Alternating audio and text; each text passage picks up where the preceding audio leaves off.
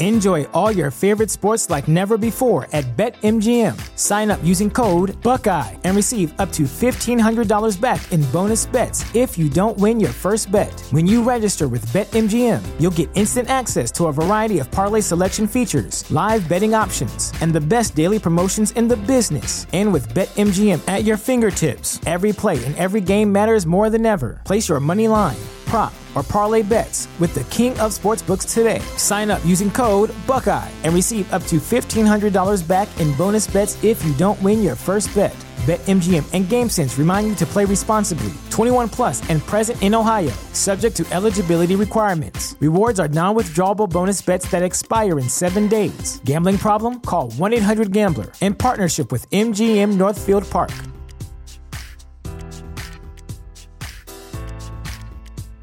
The new Super Beats Heart Chews Advanced is now supercharged with CoQ10. Support your healthy CoQ10 levels and blood pressure with 2 chews a day. Visit RadioBeats, BEETS.com and save 15% with promo code DEAL.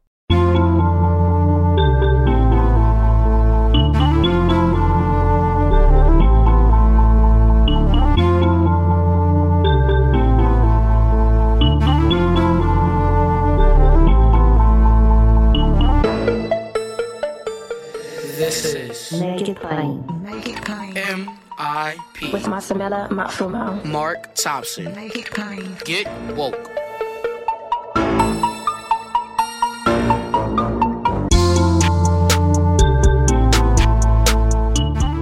God bless you. Good morning. Get woke. Ladies and gentlemen, MIP is COVID free. Free meaning you don't need a subscription to hear MIP every day now for a limited time. While we endure this pandemic, we want to make it available to everyone. So wherever you get your podcasts, Apple Podcasts, Spotify, Google Podcasts, Stitcher, Pandora, MIP is COVID free and available to you and everyone without a subscription.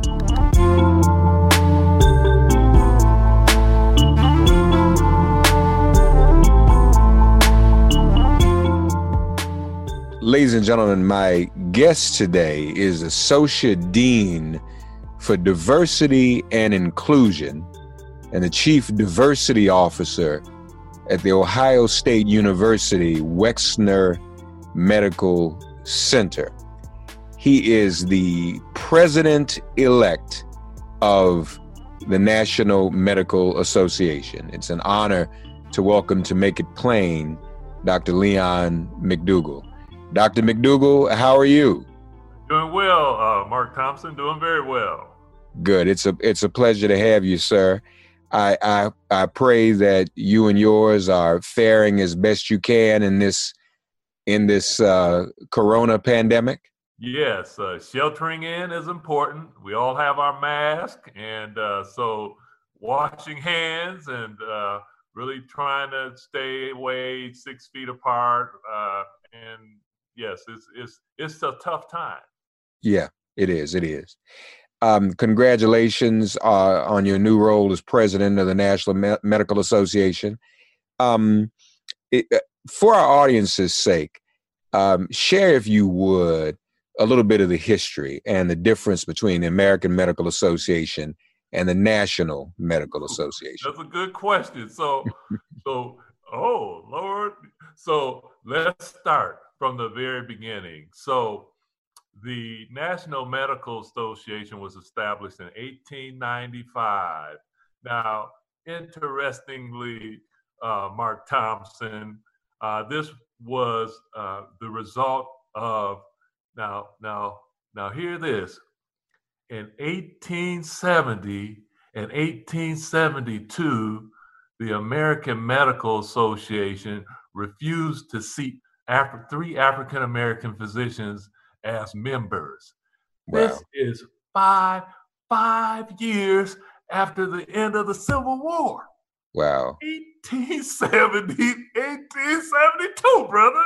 Mm-hmm. So, and that led, and the important thing about it was you needed to have association membership to have hospital privileges. You needed to have AMA membership to undergo specialty training. So that refusal of African Americans to join extended all the way to the mid 60s.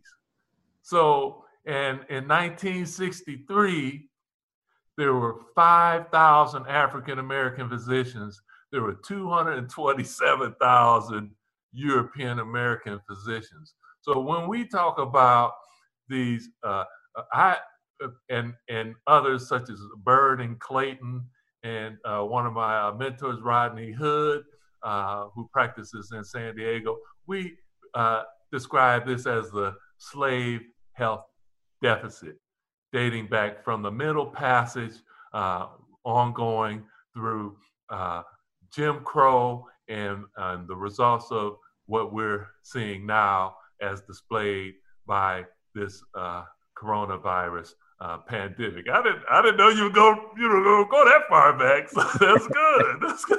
Yeah, no, we want to break it down. Well, just before we leave that subject, from time, sometimes people argue that in this era, after all, we had a black president. Some people say, do we still need HBCUs? Do we still need black professional organizations? Do we still need an NMA? The current president of the AMA is an African American. I know we still need an NMA, but I want you to make the case to our audience. Why is it important that the NMA still exists and continues to do its work? So there's a term from Brian Stevenson's most recent book concerning the plight of African Americans on death row, Just Mercy. There's a term in that book that he really emphasizes, Mark Thompson. That term is proximity. Mm-hmm. So African Americans that belong to the National Medical Association, we are in proximity to the community. We serve the African American community. We are on the front line of service for our community. And our whole organization is dedicated to supporting such physicians and providing excellent care for African American populations especially.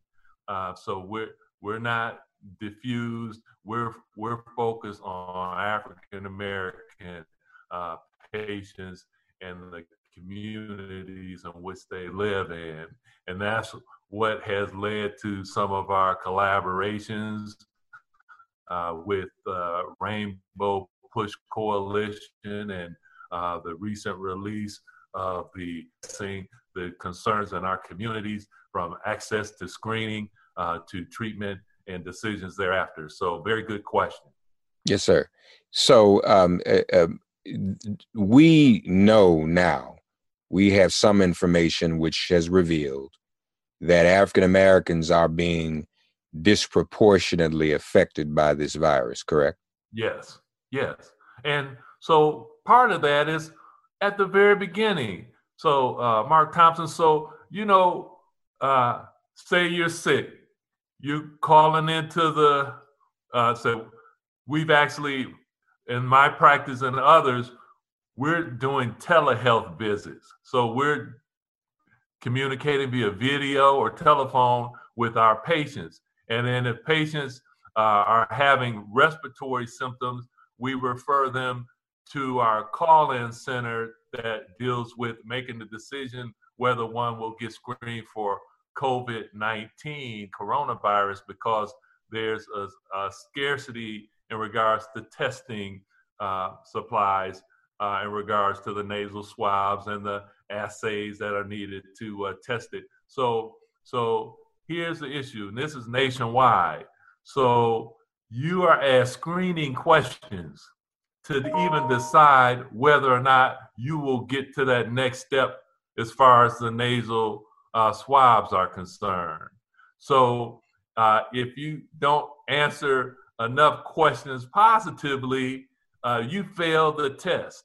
And what we're seeing nationally is that African Americans aren't passing that test. They're not getting to that just at the very beginning. They're not getting to that step where people are actually doing the nasal swab to confirm whether one has coronavirus. And what we're advocating in the public health manifesto is that if one is from a under-resourced group, such as African American, Latinx, American Indian, Native American, that you're assigned a priority risk score that will enable you to just get to that first step. Then, okay, let's say you screen positive. So you are given permission to get a nasal swab. Now, what do we know? You look on television every night, you see the SUVs driving up and people getting their nose swab for the COVID-19. What if you don't have a car? So what we're advocating in the National Medical Association and Rainbow Push Coalition is that these drive-up stations should all have the capability to have a walk-up station also. And then that walk-up and drive-up station, they should be no more than 1/4 mile or a 5-minute walk from a functioning bus stop, train station, or subway station. So that's dealing with that initial part, just getting the screening, right? So as there is no cure as we know it now, those initial steps are critical. And then the whole prevention aspect of it. So let's even go a little bit more upstream. We're asking that, especially the African-American community, we want you to shelter in place and worship in place and utilize technology to communicate, live streaming and the like. And then when out in public, wear a facial mask. And Mark Thompson, I have another caveat for that. So especially in regards to African-American males, I know you've probably been seeing in the media where African-American males have been accused or considered of criminal background or thought to be in the store, whatever, like they're going to rob something. We're recommending that to help offset that implicit bias, that racism, that we wear a white or a lighter colored mask, because especially if you have a black mask on and a hoodie, and then all this unconscious bias out there is just, we're thinking that could lead to an unfavorable outcome for people of color. So we're advising that too, as it pertains to that protection in public, being 6 feet apart, washing your hands, using Thompson. So I'm hearing all these stories about hand sanitizer and see what was wiped out. No hand sanitizer.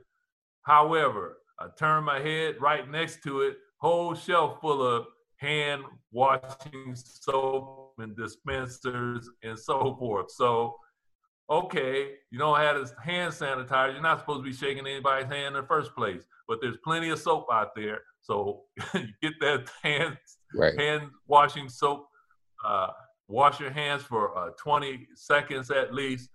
That's another protective factor. Yeah. I want to go back for a minute. You mentioned that many African Americans have not been able to get to the next step in the testing process when it comes to the nasal swab.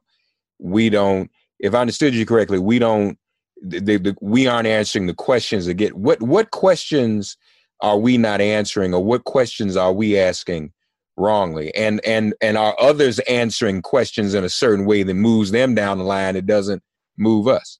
And see, that's another good question. They don't really release, these questions aren't really publicly released.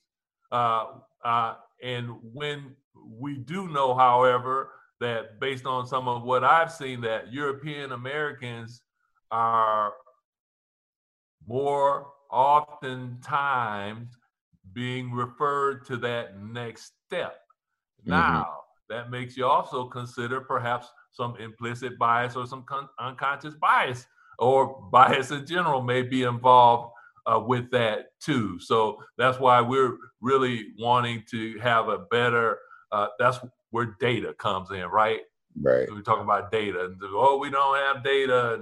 And then once the data comes out, what does it show? African Americans are dying more often. African Americans are having higher complications with COVID-19. So that really makes it critical, that data piece, so there can be some oversight into the processes that are going on, so informed adjustments can be made. Why wouldn't some of these jurisdictions and medical professionals not want the data to be collected? I mean, I don't understand why there would be a resistance to that. I don't think it's so much people not wanting to do that. I don't think they're really being requested to do that. So at these screening centers and these call-in centers, they're taking calls from all over our city and other cities across the nation. I'm not certain if that's part of the protocol. And if it isn't, it should be, right? It's really a gap in data collection. So I think that may be more of a system issue in regards to that upfront, calling the center, giving them your symptoms, and then having someone decide upon whether you go to the next step or not. So that's something that should be implemented. I agree. Yes. Tell us more about the manifesto that the National Medical Association has entered into with the Rainbow Push Coalition. Yes, we thought it was time to provide some answers. So many times you hear mostly about how we're dying faster, and that's important. That's good news to have. So we came together to provide some solutions, as I had spoken to earlier, in regards to what does shelter in place mean? What does worship in place mean? Let's focus on our incarcerated population. Mark Thompson, as you see now, this is exploding. This is exploding. We're now starting to pay attention to nursing homes. But the least of these are being ignored. And so you're in this prison cell and aren't afforded the opportunity to have. You have to buy your own soap from the commissary. So we're just basic public health principles during this pandemic need to be enforced and depopulate these cells from overpopulation with non-violent persons, elderly persons vulnerable to disease. We're advocating that we decompress the overpopulation of these prisons and jails and separate the sick from the well. And it also even affects the staff, the workers, the guards, and they're going into these jails and prisons and maybe transferring that infection back to their loved ones at home and their community. And when we know what we know about jails is transient. You may have people in there for like 3 days. So you're in there for 3 days, you get exposed to someone with COVID-19, you go back home and you infect the community. So we really wanted to place a spotlight and a highlight on that issue in particular. And then Mark Thompson, in discussions, we've even talked about do not resuscitate.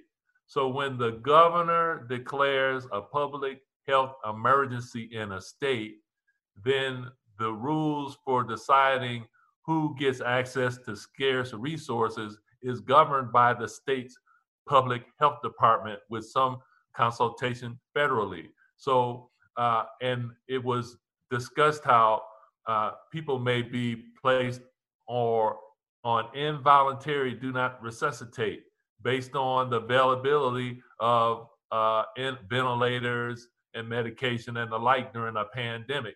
So we wanted to bring that to people's attention and as an issue. I'm working on a paper now with a colleague concerning the value of advanced directives like a living will or a durable power of attorney of health, even though the state health department has that more authority to make decisions. We're thinking that having a written document expressing your wishes, that may be your sole advocate, that piece of paper, because people are even being restricted from visiting the hospital due to this high level of infection and uncertainty. So this is a big issue, and we really wanted to come together as two national organizations, Reverend Jesse Jackson, Rainbow Push Coalition, the National Medical Association, and we've also joined with the National Bar Association, and really concerned about these jails and prisons and what's going on in Dallas County, Texas, what's going on in Cook County, Illinois, and even here in my own state, Marion County Institutional Incarceration Facility, where there are just high rates of infection with COVID-19 and the need to decompress these prisons and jails so that there can be more likelihood of those persons who are predominantly African American, people of color, have a better chance of surviving. You mentioned governors. Lastly, I mean, you are a medical professional. Should governors be making decisions about when shelter in place should end without the consultation of medical professionals such as yourself? Such of these governors, we look at a place like Georgia, some cities in the South, some states in the South, where there are large numbers of African Americans. This reopening, taking things back to normal, may be premature, right? Not maybe, it is premature, and those decisions should be informed by consultation with medical personnel, public health officials who have best interests of the state in mind, as I'm sure the governor does. These decisions have to be informed. Yeah. That's the responsible thing to do. If anyone listening, Dr. McDougall, as an African American, feels as if they have not been treated appropriately or given the necessary attention during this crisis, or they can't get the help they need, what advice does the NMA have for them? So I would recommend that they contact either the health system ombudsman. There's typically also a patient experience team that are there to help address concerns of patients who interface with the health system, and also the chief medical officer. Those persons are responsible for ensuring quality of care for a health system or hospital system or a medical center, or even the chief medical officer or CEO of a particular health clinic or federally qualified health center. And also, if one has a personal relationship with a physician, that I would also especially recommend that, and especially members of the National Medical Association. So that's what I would recommend. My brother, good to see you. Congratulations on being president-elect of the National Medical Association. Appreciate your expertise, and I'm sure we'll be calling on you again as we continue to wade through this crisis, man. Yes. Mark Thompson, appreciate you.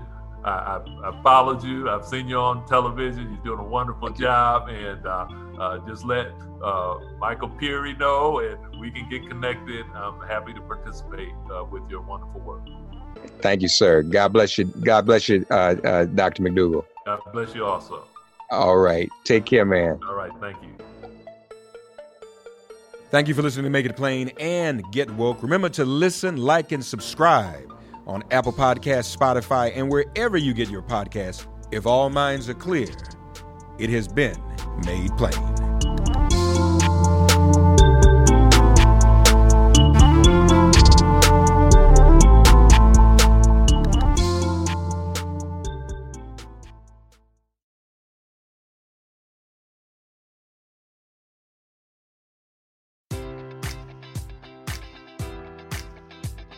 Enjoy all your favorite sports like never before at BetMGM. Sign up using code Buckeye and receive up to $1,500 back in bonus bets if you don't win your first bet. When you register with BetMGM, you'll get instant access to a variety of parlay selection features, live betting options, and the best daily promotions in the business. And with BetMGM at your fingertips, every play and every game matters more than ever. Place your money line, prop, or parlay bets with the king of sportsbooks today. Sign up using code Buckeye and receive up to $1,500 back in bonus bets if you don't win your first bet.